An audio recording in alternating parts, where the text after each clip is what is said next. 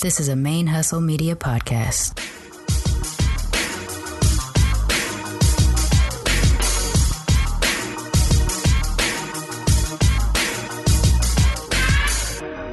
Hello and welcome to the show. My name is Jackie O and you're listening to Militantly Mixed. Yo, this is Rashani from the Single Simulcast. And when I'm not making you laugh or making up parody songs, I'm kicking back, listening to Militantly Mixed. Hey y'all, welcome to Militantly Mixed, a podcast about race and identity from the mixed race perspective. I am your host, Charmaine, aka Mixed Girl Man. And this is episode 64. My life did go back to normal a little bit. My guest that was visiting last week went back home. I also had another friend in town that same week, so it was a lot of going places and seeing people and a lot of social interaction, which was quite a bit for me right now, given that I am dealing with some social anxiety. But it was an awesome week. I just had to record my last intro in my car in the parking garage because I had no private space to record it, which is why I need a studio so bad. Hopefully 2020 studio space is gonna be a thing. But yeah. Okay. So life went back to normal a little bit. It's settled down. I got my space back. I'm recording my intro in the wee hours of the morning and we're all good. Life is a little bit chaotic. If you've been listening to me for a while, you know what I got going on. I was passed over for a couple more jobs. So I am in a very desperate situation of looking for work and not finding it. I was passed over for something both well at my skill level in executive assistance, and I was also passed over for a minimum wage retail job for not having enough experience. So, life is really gross right now. All the money is gone, and luckily a friend of mine stepped up to help pay my rent this month. I cannot believe I'm saying that on a recording. It feels awful and great at the same time. Great that I have a friend that was looking after me like that, and terrible that I'm in a situation that has to happen. So yeah, life is really tough right now, but at least I got one more stay of execution and hopefully can find something in the next couple weeks to so that I don't have to worry next month again about where I'm living. But success on the Patreon side, we did hit the $200 goal in September. So we are currently at $203. We are moving on to the $300 goal by the end of October, and we are $3 on the way there. So $97 more, and we will hit the Patreon goal for October. For those of you who have just only recently joined listening and kind of don't know why I'm talking about all this kind of stuff on the show, at the beginning of the summer, I unexpectedly lost a job, and it has been very difficult to find a new one. I'm over 40. I've had an employment gap that has to do with something I'm not legally allowed to discuss, so it makes it very difficult for me to look for work. I really love my podcasts and I just want to do this full time, but as of right now, I'm not making enough money on Patreon sponsorship to do it full time. And I've gotten to the point that my 401ks are all cleared out, my life insurance policies are all cleared out, my savings is gone, and that's it. That's all the money. And I don't know where I'm going to be living from in a month, basically, is kind of the situation I've been in all summer. And things have always come through to help get me there, but we're at that end. There's no more places that money can come from. So if I don't find a job soon, I'm pretty screwed, which is why I talk about it on the show, because I think it's important for y'all to know what's going on in my life, to know from week to week what's happening. So I started to set the goals. I know that I need a minimum of $500 a month to sustain Militantly Mixed, just the show itself. That has nothing to do with if I were to actually get paid for this work. It has nothing to do with a salary for me yet or anything like that. But $500 a month will pay for all of the logistics of putting the show on. The hosting fees for the actual file you're listening to right now, the website, the email server, the software that I use to do the editing, the software that I use to clean up audio when it's really bad. All of this stuff adds up, including the actual social media marketing time that I take, and sometimes being able to pay to get a little bit of a boost and put myself in people's faces a little bit more, all has a cost. Most of it has a financial cost. Some of it has a financial and a personal labor cost. And so right now I'm just trying to cover the financial costs and not the labor costs to get this done. Because the show has grown so much, more things come with the growth. So it's a thing of where now I actually do need more to sustain the show than I did when I first started the show. Each episode can take between 30 to 40 hours of my time to produce. That is in researching the guests, that's in chatting with the guests, doing the recording, cleaning up the audio, doing the edit, social media marketing aspects of it. There's so many things that go into it that by the end of it, it could take me about 30 to 40 hours to produce one episode of Militantly Mixed. And I do this 4 times over because I have 4 shows on my network. Different levels of interaction, though. With Black Radical Queer, I don't have to do as much of the social media work and things like that to promote the show. I produce it and edit it, but Javia does most of her work in that respect. Blurred Comics and By Furious, I do most of that work as well. So it's a lot. And if I could sustain a minimum of $500 on each show, that would take a heavy burden off in terms of the other work that I need to do. But because I'm not quite there yet, I need to have a day job to be able to function and do these shows at the same time. So I end up having 2 full-time jobs at the same time.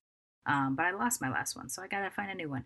And that's where I'm at right now. So the sponsorship has done tremendous in keeping the show going, especially through the summer. Having hit the $200 goal this month has been such a relief.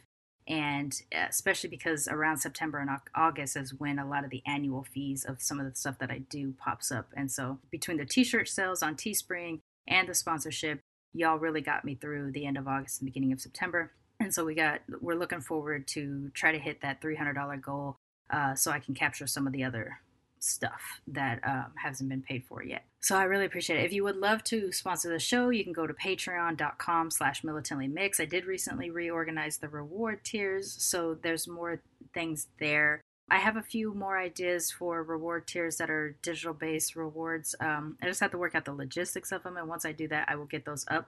But if you're already giving at a level that those would exist, then your reward would be updated to include that reward, so you don't have to wait.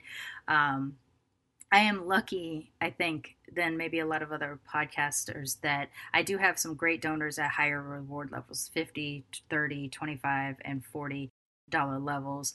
But those $1 through $5 is really kind of the bread and butter, folks. The more of those you get, the easier it is to sustain. And given my audience size, if everybody donated at least $1 to the show each month, a lot of the show's expenses will be covered. So don't feel like $1 or anything like that is insignificant. I actually had someone say, I'll donate to you once I can get a little bit more than $1 every month. And I'm over here saying that $1 every month adds up, especially if 100 of you did $1 every month, it would really add up.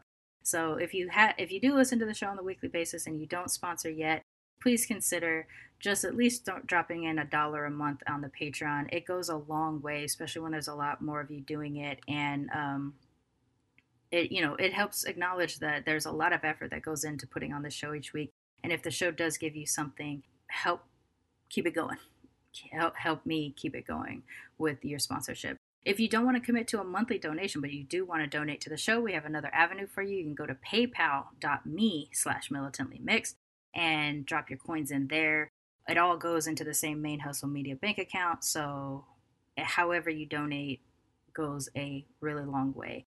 And I am looking forward to seeing that thermometer burst at the 300 mark sometime during the month of October. And the other way you can sponsor the show is go to Teespring, Spring.com, and search for Militantly Mixed Store. I have some more Militantly Mixed t-shirts up there, so keep that going. I'll add some more t-shirts over the next couple months. And if you want the Be Your Mixed Ass Self t-shirt that we had in August, the way to get that shirt now, because it's no longer available on the Teespring store, is to donate at the $50 level on Patreon. So the 3 ways to sponsor the show: patreon.com/militantlymixed for a monthly donation, paypal.me/militantlymixed for one time only or whenever the spirit moves you, and the Teespring page to buy a t-shirt. So you actually physically have something to represent your support of the show. Those are the 3 ways to support the show financially, and it really goes a long way. I appreciate it so much. But if you do buy a t-shirt, please post a picture of yourself on Instagram, hashtag it, Be Your Mixed Ass Self, and also tag Militantly Mixed account in there so that I can see all your beautiful faces rocking the t-shirts. I actually really get a boost. Some people just emailed some pictures to me, and that was exciting too. I've shared some of the ones I've got permission to share. If you've sent me a shirt and I haven't posted it yet, it's because you didn't answer my question is if I have permission to post it. I want to make sure I have that in writing that you said it was okay before I just go and post pictures of you willy-nilly. So yeah, do that. Post pictures. Let everybody see you rocking your mixed race t-shirts and yeah. All right. So let's see. Was that all the big news? There is some big news coming, and I want to drop hints, but I can't yet. So I'm gonna try to keep my mouth shut and just say that while I am in this kind of tailspin right now of finance and needing to find work to survive, I am also building Main Hustle Media, and I'm sometime in the year 2020, it is very likely I will have a physical space, a recording space, where I can start doing some of that work, which will help sustain the show as well. So if you're already supporting me now, hopefully some of what your efforts you're doing for me will pay off in 2020 as well. So I'm trying to get to the point that I never have to work for somebody else again, but it takes a long time for that to happen. So in the meantime, I will be looking for day work while also continuing to build Main Hustle Media and by extension Militantly Mixed. And I appreciate your support in making those efforts pay off, those dreams come true. So without further ado, we're going to go ahead and jump on over to Tierra Manuel, the curly head shinobi. I met Tierra luckily while trying to interview someone else for one of my other shows. I was following Lee Williams, the Black Ninja, on social media, and we were connecting about possibly having him as a guest on Blurred Comics. But when we connected, he was in a really busy season and couldn't make it work, and we were going to meet sometime over the phone in September.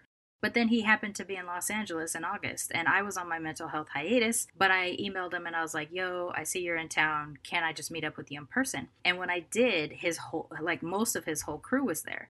And I got a chance to meet a lot of the members of the team, and one member in particular is our guest today.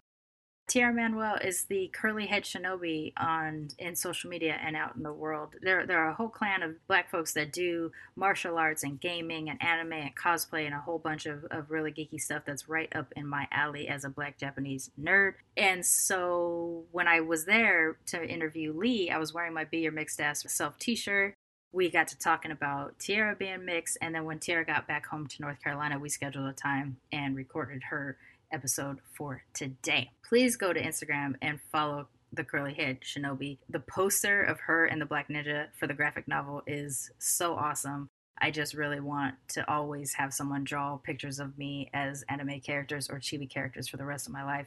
Her poster is dope. Check that out. Also, their videos and things that they have for all of the cosplay that they do, the whole clan, all that stuff is amazing. And I'm going to put links in the show notes to Tierra's Twitch, YouTube, and social media platforms so that you can watch everything that she is out there doing in North Carolina. All right, so without further ado, we're going to go ahead and jump on over to the episode with Tierra Manuel, the curly head shinobi.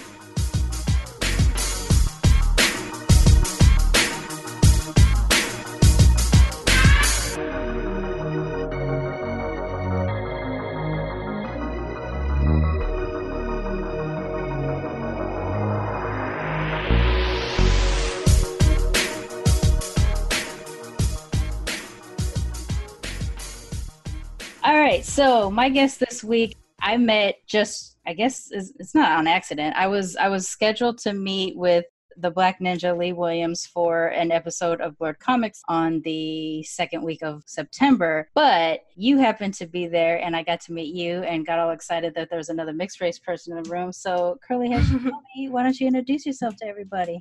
Thank you. So like she said, my name is Curly Head Shinobi. That's what I go by.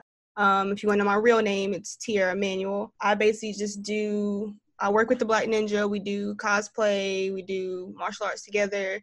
I do Twitch streams. I'm a gamer, and every other nerd thing you could think of.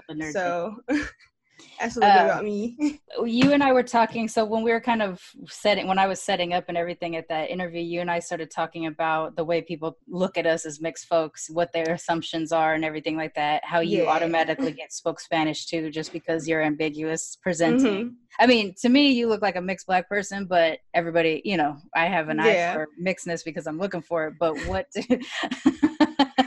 I'm always looking for a mixed person. I think we can spot each other out. I think it's everybody else who gets confused. Smell your own kind and stuff like that. But why don't we get into that a little bit, like what your ethnic origin is and how you're perceived and all that? Yeah, so I am black and white. My mom is white, my dad's black, and of course there's a little bit other things in between, like Irish on my dad's side. My great grandma's full blood Cherokee Indian, and whatever else there is down the line. I don't know. Everybody just kind of mix and mingle. But the two main ones is black and white. Mm-hmm. But the one I most commonly get mistaken for is Hispanic. Like, no matter where I've worked, no matter where I go, people always come to me, talking to me in Spanish. Like, they don't ask me. They just start talking. I'm like, I don't understand what you're saying.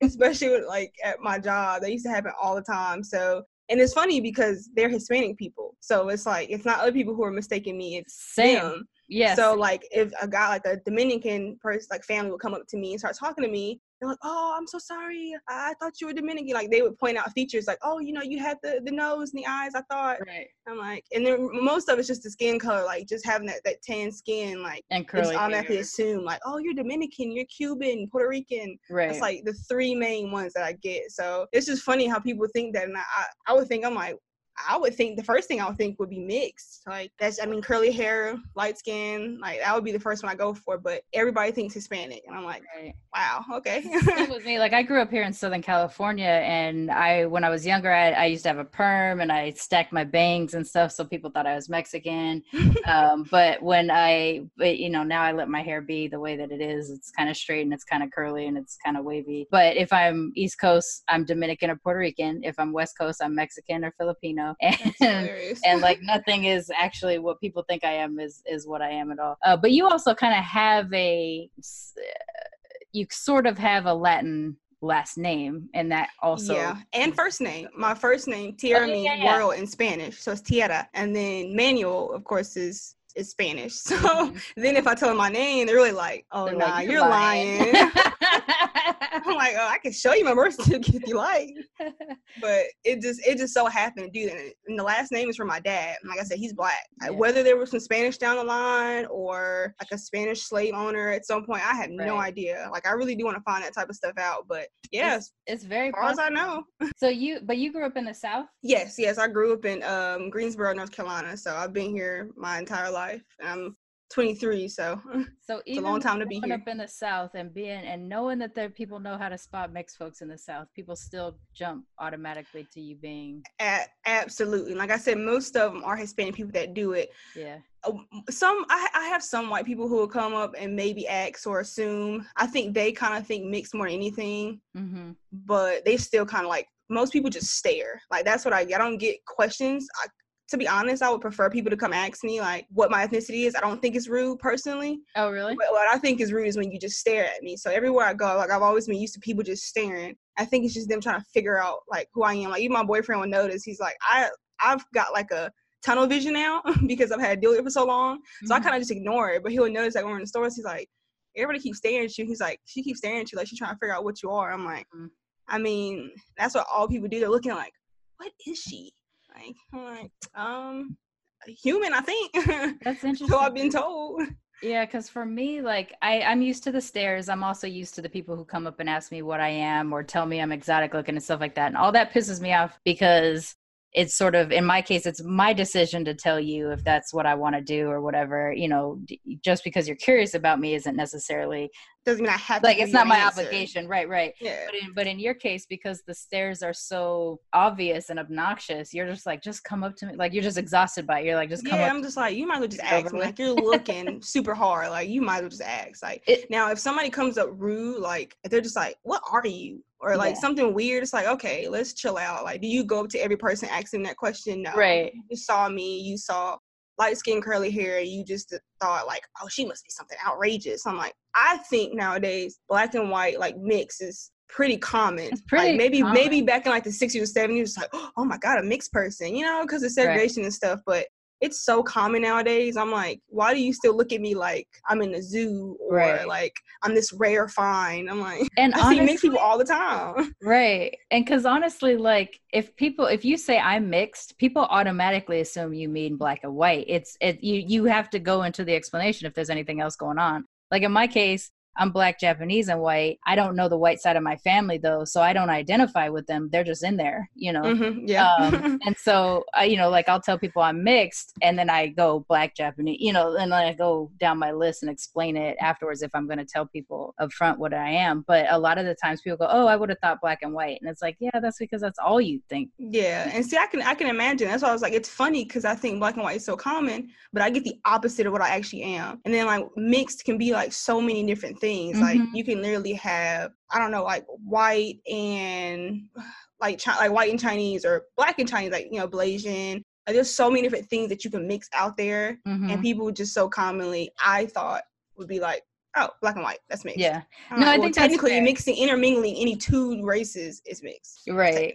So. And that is fair, because a lot of the guests that I have that are mixed with a non-black and white mix will say, a lot of time, like I've had people, Asian mixed folks, say that I didn't even know I could consider myself mixed because the assumption is that if you say mixed, you're talking about black and white, especially here in the States. I think it's fair to think that people think that is what is going on. But what about, so growing up in the South, I imagine there is a certain kind of a stigma or something related to being biracial in the South. In your case, do you see other people like you often? Do you find each other? I do see a lot of, I think it was more slight when I was a kid, and it was a little bit harder because I didn't see it as much. But I think, like I said, nowadays, I think it's a lot more common. So especially in kids, I see a lot more mixed kids. And if I see anybody mixed, like on social media, as far as where I'm from, not a whole lot, but like I said, more than when I was a kid. But you can, like you said, you can kind of spot it. I may not know what you are, but I know you have some type of mixed descent. Right. There's more than one thing going on with you, so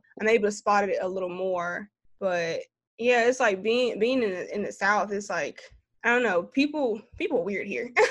People are weird. And then, like, it's the South, so people automatically, like, oh, the South, like, redneck, racist, like, sweet tea. Like, there's all types of, like, sweet tea. Sweet tea is a big thing. I'm like, when I came to California a few weeks ago and I met you for the first time, right, and, like, I found out, like, sweet tea is not a thing there. And if it is, it's disgusting. I was like, I couldn't do this.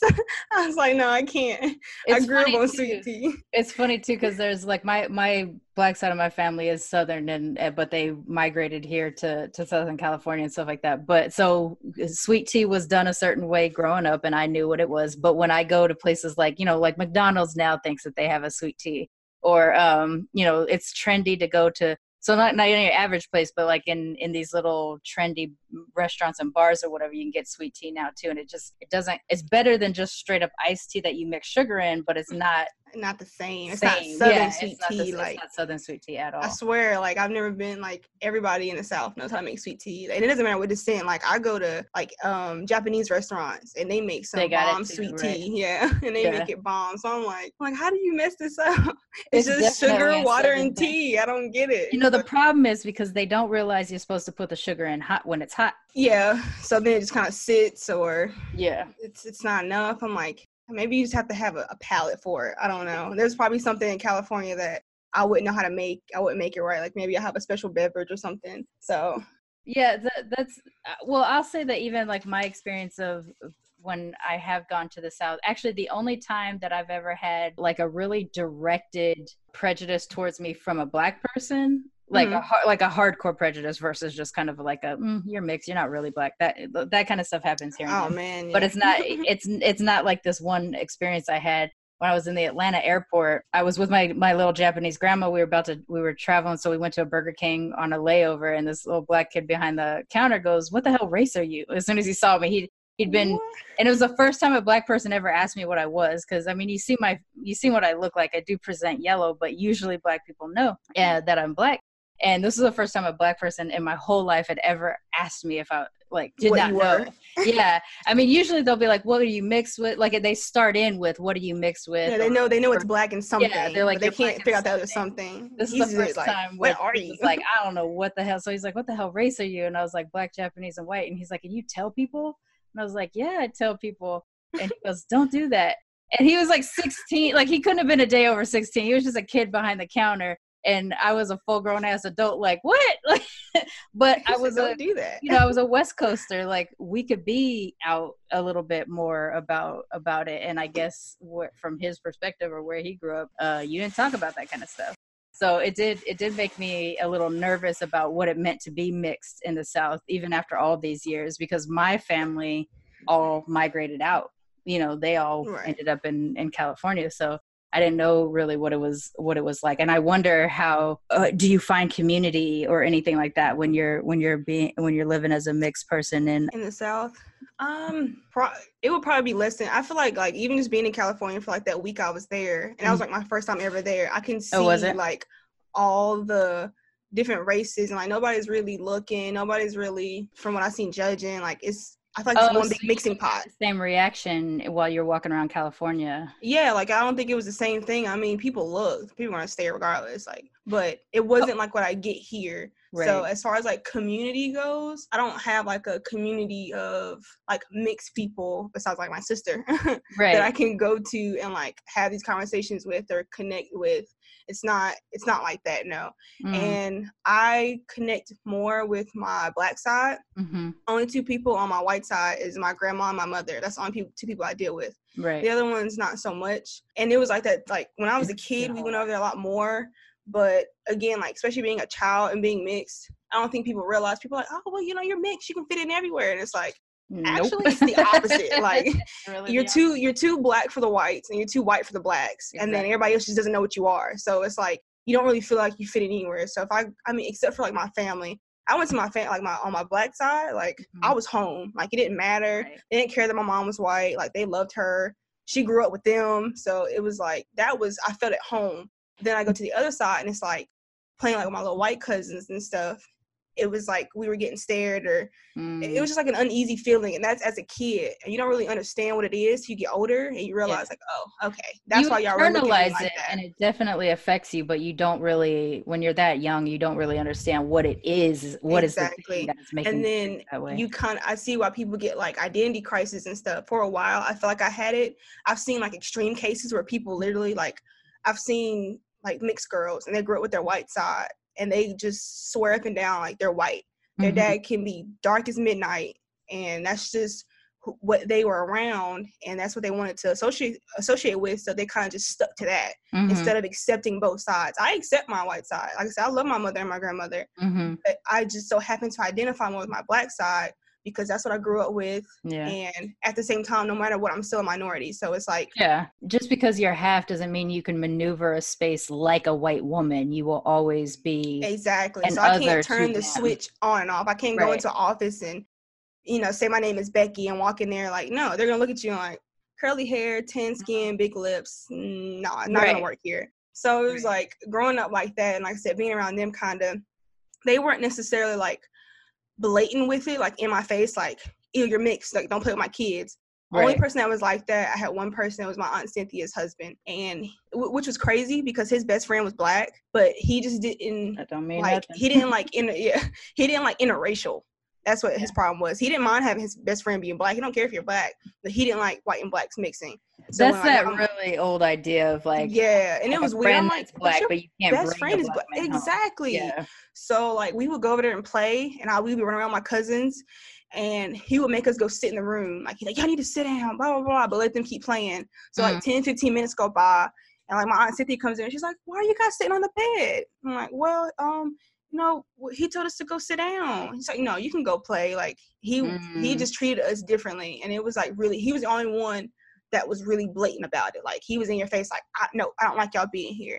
And he was really old school. So you're just babies. Yeah, and I'm like, I just want to play with my cousin. I didn't think anything of when I was a kid. I didn't think that, I go play with my white cousin, I play with my Black cousins. No, I didn't see color. I was like, oh, this is my cousins Tangi and Sadie's, and this is my cousin Day Day. And there was no like difference to me as a kid until I started seeing adults point stuff out, or I got smart enough to hear conversations and listen to like what they would say. And I'm like, am I really that different? Am I really something to talk about or think about? So that's what kind of started. And then of course, as you get into puberty and school, and kids are kids, so kids say stuff and they're like, they don't think about it. They're just like, this is how I feel. So you get to like elementary school and middle school, and kids are asking you what you are. They're picking on you, or you think you're black, don't you? You think you're black? You're not Man, black. you think you're black? That one hurts. Yeah, it's like, well, I mean, I am. My dad's black. Yeah. You've seen my dad come in here. He's like 6 foot tall, dreads, charcoal. Like, that's my real father. I came out, I came from him, but kids don't, they're like, no, there's no way. Like, they don't get that. And especially like, depending on how they're raised, they don't see that. And then like, again, some people are still, they don't do the interracial thing. So if they're not used to that, and then they see someone like you, it's like, what? I seen you come in here with your mom and she was white. Mm-hmm. Then you said that's your dad. That don't make sense. And it's like, like as a kid, how do you explain it to other kids? And it's like, it starts making you question yourself, and you start trying to figure out like, well, what am I really? And like I said, there was this like isolation of not belonging anywhere. People get this misconception that because you're mixed, you can fit in anywhere. And it's like, it's the absolute opposite. Since I was a kid, it's always been, you don't fit in anywhere. Like I said, you're too black to be white, you're too white to be black. But as I've gotten older, it's like, stuff like that I don't even think about anymore. Like I said, middle school, it was kind of hard because, like I said, you're just getting to puberty, you're just trying to find yourself, and you don't really know what to do. Sometimes you get ashamed, like, oh, like, well, when I'm around, like, my black, peers, and they know I have a white mom, they kind of treat me weird, and maybe I should just, not accept that side, or like, what do I do? But then they don't accept me because I'm not fully black. So am I just not black? like it's like a inside internal struggle. Yeah, and you start questioning yourself and questioning life, and like, what the heck am I? What do I do with myself? Where do I go? I start questioning myself. Mm-hmm. Like when you think you're just like a person, and then people start making it something else, then that makes you think like, well, am I not just a person? Like, am I not black and white? Can I not be both? Do I have to pick a side? Like, and like I said, I identify more with my black side, but I'm never ashamed to say I'm black and white. Like, I'm never ashamed of any part of me. So as a kid, it was different. Now it's like, I'm more like, this is what I am. Like I said, people look at you now like, oh, you're so exotic and you're so this and that. And then there's like this battle between light skin and dark skin. And really the battle is not even with us. It's with social media and society. So like when I see posts and people are like, oh, light skinned people are better, I'm like, that's not true. Like, all skin colors are beautiful. And then people get mad at light skinned people or mixed people because they're like, oh, well, now everybody thinks mixed people are look better. Yeah, that was the thing. You look better because you're light skinned. I'm like, and I've had people like say stuff like that, and I'm like, I don't think these things at all. Like, I love dark skinned people. I love people of any shade. Yeah, and it's like now the blame is on us when it's like, I didn't choose that somebody's personal opinion is light skin is better, or like, I love you, chocolate man. My boyfriend's chocolate. Like, I have no issues with that. It's the social media that does it. So then when they put it out there, then dark skin people see like, oh, now they just look at every light skin person like, oh, well, you just think you're better because you're light skin. Oh, why? Because society say you're supposed to be better. Like, I didn't say that. For me, because you saw a post on Facebook, I didn't post it. Right. Yeah, I had the crisis, and when I was a teenager, in that, like, I grew up in a black neighborhood I went to a black church, and my friends and family were all black. My dad was black, and I was this yellowish, kind of like looking like a black person, walking around. And I felt like I did not feel more beautiful because I was lighter. In fact, I felt uglier because I wasn't, because the people around me that I thought were beautiful were darker skinned. So for me, the measure of beauty was dark skin. And that was my crisis to deal with with my identity is, not being dark enough. How do I get to be as black as how do people get to see me as a black person when I'm as black as I am on the inside? I'm very militant about things and stuff like that. I grew up in the hood. Like, I have a very specific kind of blackness that doesn't get seen because of the way I present. And in your case, you being maybe so visibly more obviously black than I am, in that case, the fact that you are also dealing with the same type of reaction, like the people are reacting to you very similar to how they react to me, and you and I don't look like we have the same race, even though we share 2 of 3 of the things we're mixed with. Exactly. It's a weird thing to try to wrap your head around, and that you could be living in these different places. And my issue of being too light to feel beautiful and someone else's issue to be being light and feeling more beautiful is very weird. We cannot win if we're gonna approach it with what other people think about exactly. And of course there's those apples in the bunch, that there are people who are cocky or think they're better because they're light skinned, because that's how society creates it. So then people start thinking like how white people just think they're this dominant race and they rule the world, and it's like, no, you don't. Actually there's less of you than there are of minorities if we all band together. Absolutely. Exactly. So I'm like, the numbers are unmatched, but I'm like, but that's what they just have this idea of. So same thing with light skinned people, the world's telling them like, oh, you're better because you're light skinned. And you have people like me and you who are like, no, that's not true, like all races are beautiful.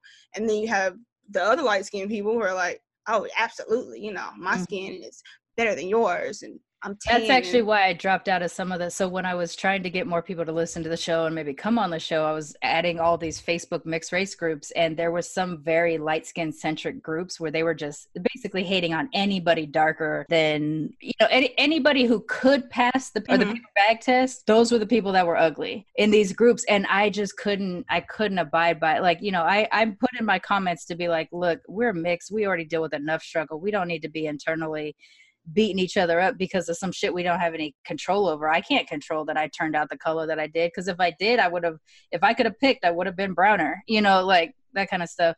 And I couldn't stick in them. I couldn't stay in those groups that are very light skin centric, just because it was it seemed so hateful, and like they were regurgitating all of the things that we hear in white supremacy. Whereas there's other mixed race groups on Facebook and stuff that are about like, oh my gosh, they put blue eyes with red hair on brown skin, like that's awesome. Or like everybody has a thing where they can actually, in these groups that I'm in now, they actually celebrate the different ways that we come out. I mean, even within your own family, you don't look the same, some of us. So it's nice to be able to celebrate that and not isolate the ones that came out a certain way. Exactly. And everybody's, there's so many different shades. It's crazy and it's beautiful. Like my boyfriend's mom, you would look at her and you would think she was either like Blasian or some type of Asian descent, because that's the face she has. Like she literally has a face that looks like she could be Asian. But her parents are both brown skinned Black people. Like, and she's about as light as me, and it is crazy. But both her parents are Black. And sometimes that's just how it happens. Like it just comes out. And my cousin, he has a kid, and his baby's mom they're both Black. And his son is light, maybe a little bit darker than me, and has curly hair. And it's crazy, especially when he first came out, but he's darkened up a little bit, but he's still lighter. Like he's way lighter, and it's crazy. And I'm like, you never know what color you're gonna come out as. Like, I really don't. I mean, my full brother and I don't look like we're the same race necessarily. I actually resemble closer one of my cousins on my dad's side than I do my own full brother. And then I have half siblings. Like I have a half sibling that looks like a white version of me. Very nice blonde hair. It's a trip. But you don't know. So it's to even put that on us as an extra level of something that we need to combat as mixed race people is ridiculous. We got enough supposed problems. to be a certain way, you're supposed to look a certain way, or people just assume they have you figured out because they look at you like, oh, you're mixed, you must have had everything handed to you. I'm like, that has nothing to do with like how my life passed. Like you said, like I grew up in the ghetto. That's how we did. We did what we had to do. Eventually my mom was able, when I got to high school, we were able to get to a nicer neighborhood, and I was able to go to a nicer school. But before that, I like being from here, anybody who knows like North Carolina or Greensboro, like being on the east side, straight ghetto. And that's where I grew up at. But it was no problem. That's where I was. And my mom decided this is where we have to be for now. And she got us to a better place. And I, just because I don't walk around like, I mean, don't get me wrong, my hood can come out when it need to. Same. But I know how to walk around and present myself though when I need to. That's why I tell you, I'm like, don't let it come out. Don't let it fool you.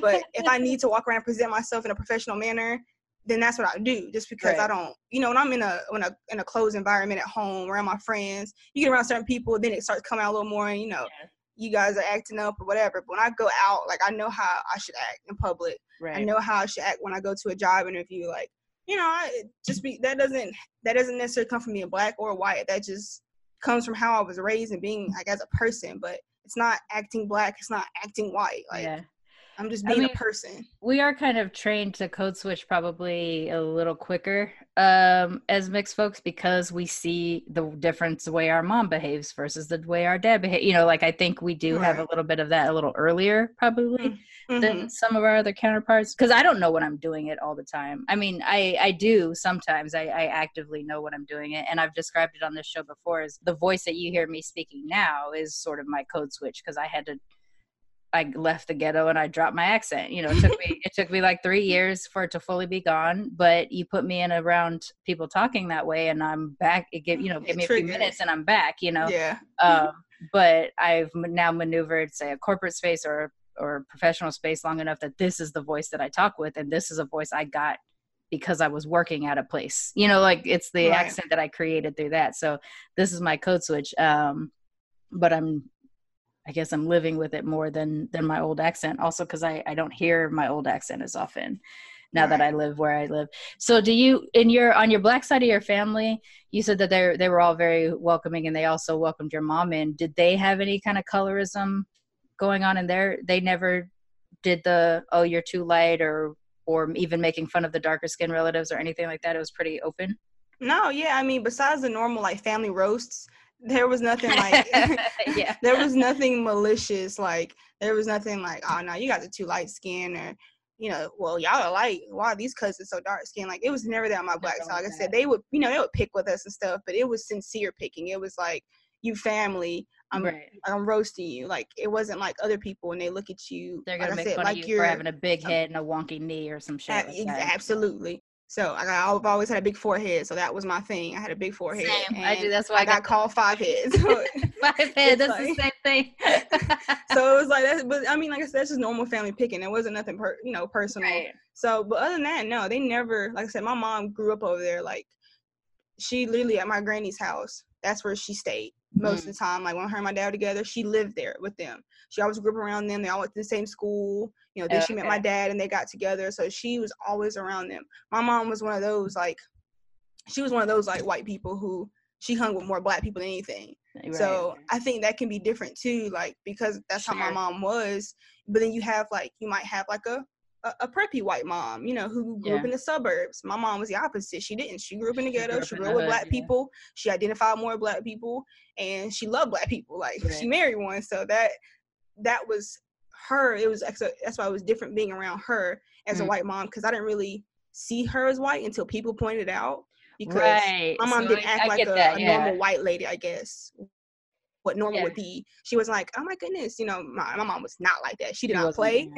She had a Black soul. She does have a Black soul. I'm saying was like past tense. She does. So I think that could play a factor too. That was different. So she grew up around them. They loved her. Then she had us. They loved us. Like as long as my dad was happy and all that. Like as far as I know, there was never any doubt. Like, oh man, our nephew, he's marrying a white lady. Oh, Lord, like as far as I knew, I'm sure like internally someone in the family probably thought a little bit like, let's see how this is gonna work out. But once they met my mom and got used to her and us, like there was never I never felt different when I was hanging with my cousins on my Black side. And I think that's the reason why a lot of us do identify with our Blacker side. I mean, some of us don't, but I think a lot of us do because of the more welcoming that we get. Like Black folks, especially here in the States, Black folks here in the States are kind of used to the possibility that you might have some white in you from far back, like we're kind of more used to it. So we're more accepting of we did internalize as a community, the 1 drop rule, things like that. They made it up, but we took it on and stuff like that. So I do always usually feel a lot more welcomed around Black folks. But similar to you, my mom's the Japanese and white one, but she has a 30 plus year long career doing Black hair exclusively. And she always dates Black men. And, we're always in Black circles because of my mom. Whereas my dad was more of like a trying to not be black guy, like he was. And your dad was Black, correct? Yeah, my dad was Black. That's hilarious. That's exactly how my dad was. Really? Like my dad was 6 foot something, dreads. Like he looked like what would be The like, black oh, as a fuck typical dude. black guy in the hood. My Right. mom used to tell me stories of my dad. Like, she was like, you wanna know how I met your dad? She was like, he was in the skating rink with glow sticks in his shoes and like he was in a rave or something. This was this black guy. And then my mom was the white girl, like, what are you doing? Like, she didn't do that stuff. So she, what you would say would be acting black. And my dad, he acts white, like he does all the what white people would do type stuff. My parents. That's hilarious. And it was funny, and like I didn't think of it back then. It's like, oh, you know, my mom acts black and my dad acts white, but they're the opposite races. Like, I'm like, oh, but that's how my dad acts. You know, he kind of acts weird and he does this type of stuff, and my mom don't do that stuff. And and then people like start pointing it out, like, your mom act black. Well, my mom's the one who named me. So, like, my dad's name is Brad because his mom's British. So he's got like a white British Caucasian name. And my mom is Japanese, and she called me Charmaine Latrice. And it is not spelt the way you expect Latrice to be spelt, and neither is Charmaine. And so, like, it was my Japanese mom that was really trying to blackify me as much as possible. And then it kind of played out that way. Like, my brother has a white name. I have a black or perceived white name and a perceived black name, and we behave accordingly. I'm more attached to the black side, and my brother's more attached, I guess, with the white side.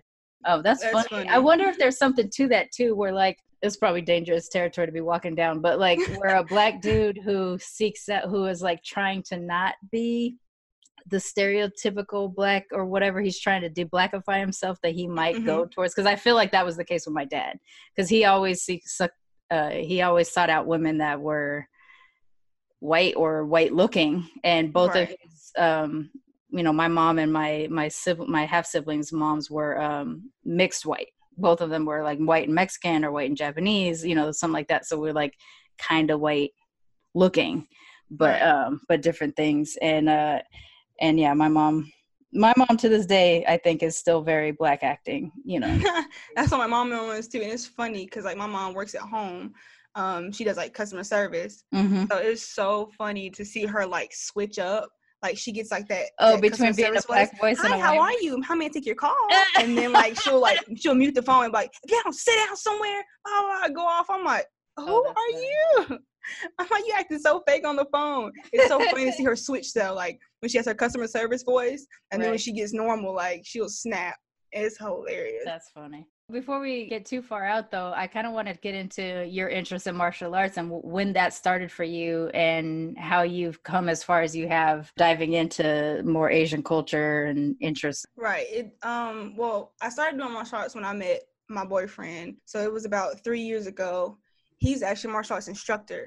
So when I met him, I didn't know what he did at first. Like, we just met, and then I found out that he taught martial arts. And so I went to one of his classes, and I really enjoyed like seeing what he did, and the fact that he was so passionate about it. I'm like, wow, like this is something I want to try. So I'm like one of like the least athletic people ever. Like all I did before I met him was play video games and like watch TV and stuff. Like I didn't do anything athletic. So doing that was something really outside of my comfort zone. But the fact that I liked seeing him do it so much, it was something I wanted to try. And then once I started doing it, I loved it. And aside from just like the confidence of doing it, feeling like you can protect yourself, just accomplishing things, like we do things that are for self-defense and stuff like that too. Everything has application, even our forms and our katas. But it's just like that confidence and that achievement of knowing you did something. And like I said, feel like you can protect yourself, and it feels really good. And on top of that, it builds a sense of community. Like I have met so many people just doing martial arts, like going to seminars, going to tournaments, just participating in stuff or finding groups online. Like that's really kind of how we met Lee, the Black Ninja, was because he did martial arts, and then we kind of met, and then now we have like this whole group thing going, and it's amazing. But that's something we did through the community of martial arts, and it's awesome. So doing that, and now really taking that and putting it together with the content we create on social media, like our videos, we do cosplay. Now we take our martial arts skills and put that with the cosplay, and then we're able to actually do what these anime characters do. So it's something really amazing that we all create together. And like I said, it's just a sense of community, and I love it. And the nerd in me it just it added more to like it. it all started to make sense once you clicked. Exactly. Yeah. Now you feel like you're a part of this group that like not a lot of people get, and it's like, wow, this is great. It fueled me really, like doing it. It just fueled me to want to do more. Yeah. I will say, I only spent I was with you guys for maybe like 2 hours or something that day, and just the little time that I was with y'all, you really did feel like a family. Y'all stayed busy. I mean, I'm interviewing Lee, and your boyfriend was practicing form to the side of it. Like I could see him from the peripheral view, you know, and I could feel how connected you all were, and that you had a really good support system within all the things that you guys were geeked for and the work that you put in. I mean, I've been following Lee for a while on social media, and so I have been seeing videos of all of you before, but getting to chance to actually meet you all in person, you know, got a stronger connection. So I was excited to see that. But you were also an anime nerd before you got involved in this, or did that come from the martial arts as well? Oh no, yeah, that's a lifelong thing. Lifelong thing of mine. Yeah. So were you I was in elementary weird, school, I guess, to other kids, because like not only were you mixed, but you were also into anime and stuff like that. Did people know that you were like this when you were growing up? Yes, and that was also a thing that added to it. Was like, not only was I mixed, but I was into like anime and Japanese art and stuff like that. So I was the person in 5th grade like drawing ninjas on my paper, and people and a lot, like, to me, for the most part, I didn't really care. Like, I loved doing that stuff. I loved watching anime.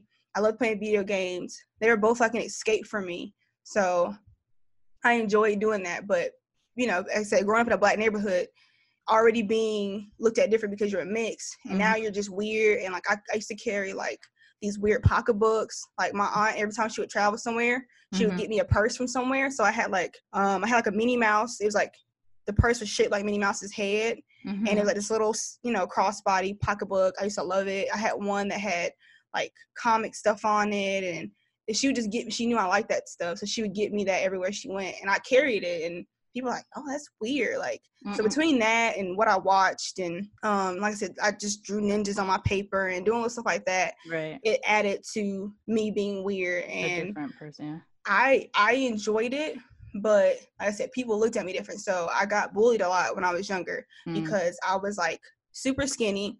I had big feet. I was mixed. People didn't know how to handle that. Yeah. I liked anime. I carried weird pocketbooks. I was like the smart kid. Like, my mom didn't play when it came to grades. So I was always the person in class asking questions. I was spelling bee champ. I enjoyed grammar and stuff. I loved math. Like, we had a contest to see who could memorize the most numbers after the decimal for the sign of pi.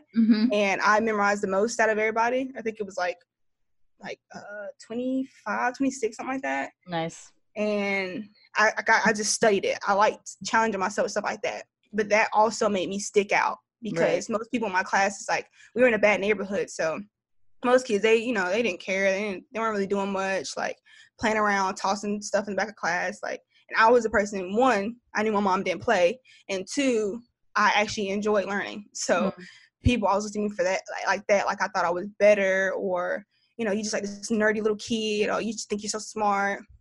So, and like I said, and I was scrawny. Like, I had a lot of kids around me were, especially the girls, they were like really developed.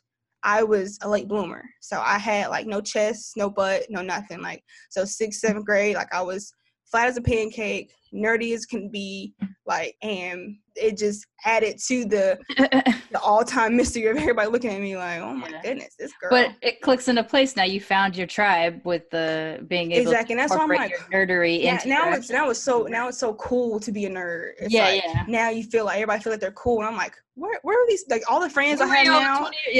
Man, I'm like, where was y'all at when I needed y'all? Like, I didn't have none of these people. The people I was around, people thought that was the weirdest thing. Yeah. Now, like, my whole group of friends, like, we do all that stuff. And you tell people, and they're like, oh, man, you watch anime too? You play video games? And it's so cool to do that now. And it's like the community I found through playing games and social media and going to cons and stuff is so awesome to see, not only more nerds, but more Black nerds, and just seeing people of color, like, oh yeah, I love that. Me and my co-host on Blurred Comics, he and I grew up together. I used to play at his house because his mom had a daycare, so she used to watch me and my brother. He and I never knew we were into nerdy shit. You didn't talk about that stuff. You kept it to yourself. So like Right. people would assume, like, people were okay with me watching anime because they knew I was Japanese, but so I wasn't really being a nerd in that case to them. I was just being Japanese.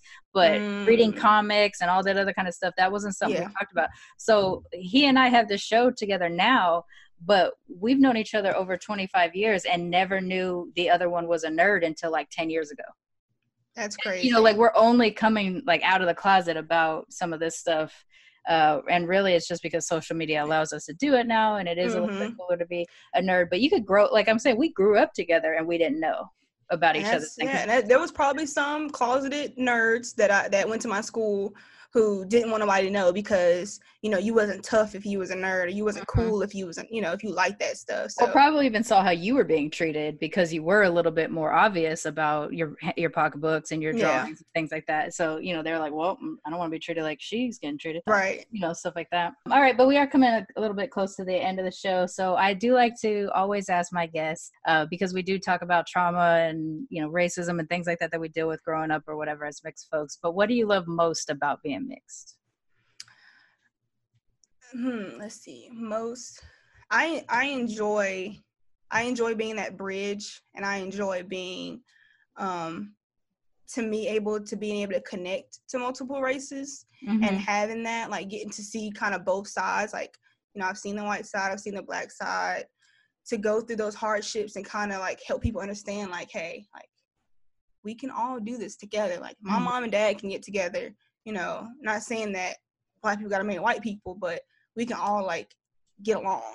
Yeah. So stuff like being that bridge and just being different, like being younger, being different was kind of hard because it's like you didn't feel like you belonged. But now I just like, I enjoy being something that I feel like is different, or just being me. Like, I feel like it's interesting. It's an interesting journey that a lot of people don't understand. And I'm glad that there's things like this podcast and other things that I see on social media where people are bringing it to the light, because like I said, people have their assumptions of mixed people or what it is, or, you know, mixing races or killing off other races. Like, I just want to like stop all like the misconception between being mixed and being a nerd, being mixed, being a nerd, and being a woman. Like, a woman who likes video games, a woman who likes comic books, like, and doing that and being mixed and being a woman. Like, when you put all three of those things together, it's like a triple threat. People are like, oh, whoa, wait a minute. Yeah, I mean, look at what y'all are doing. When you're when the poster popped up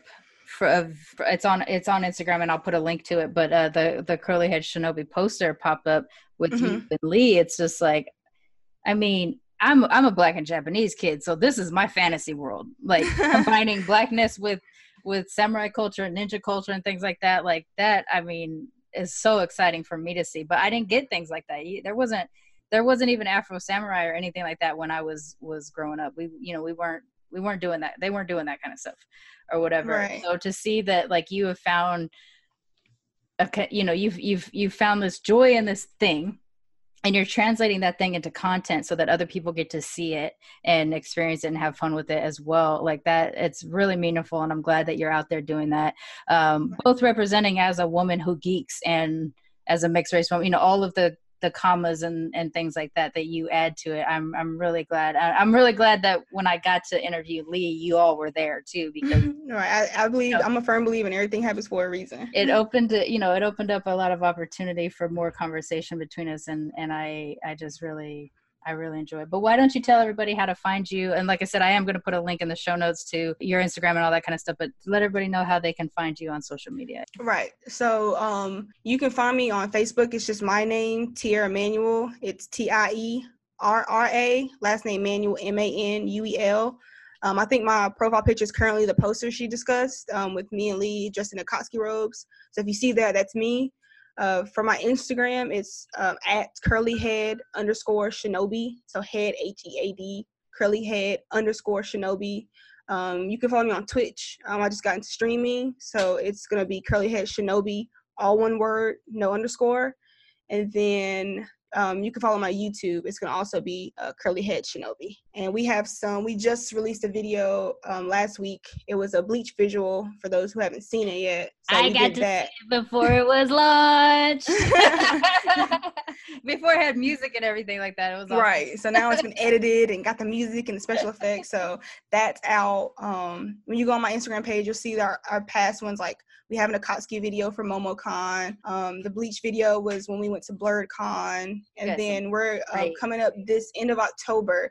We're going to AWA, Anime Week in Atlanta. So we'll be there. We'll kind of be posting like updates of what we're going to group cosplay as and, you know, where we're going to be at and stuff like that. But so that should be fun. Now, I think AWA is October 31st through November 2nd. Our group is called KSS. It's Kiro Shinobi Squad. Kiro means Black in Japanese.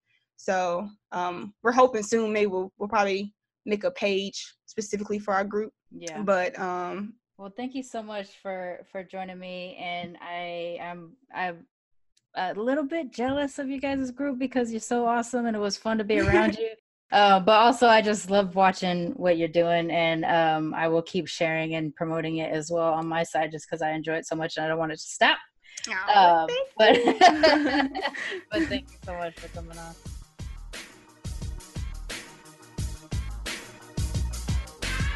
Militantly Mixed is a Main Hustle Media podcast, produced and hosted by me, Charmaine Fury. Music is by David Bogan the One. You can follow us on social media on Twitter, Instagram, and Facebook at Militantly Mixed. If you'd like to become a sponsor of Militantly Mixed, please go to patreon.com/militantlymixed for monthly sponsorship or paypal.me/militantlymixed for a one-time only donation. And if you like what you hear on Militantly Mixed, please subscribe, rate, and review on iTunes or wherever you listen to podcasts. And don't forget to be your mixed-ass self. Main Hustle Media. Turn your side hustle into your main hustle.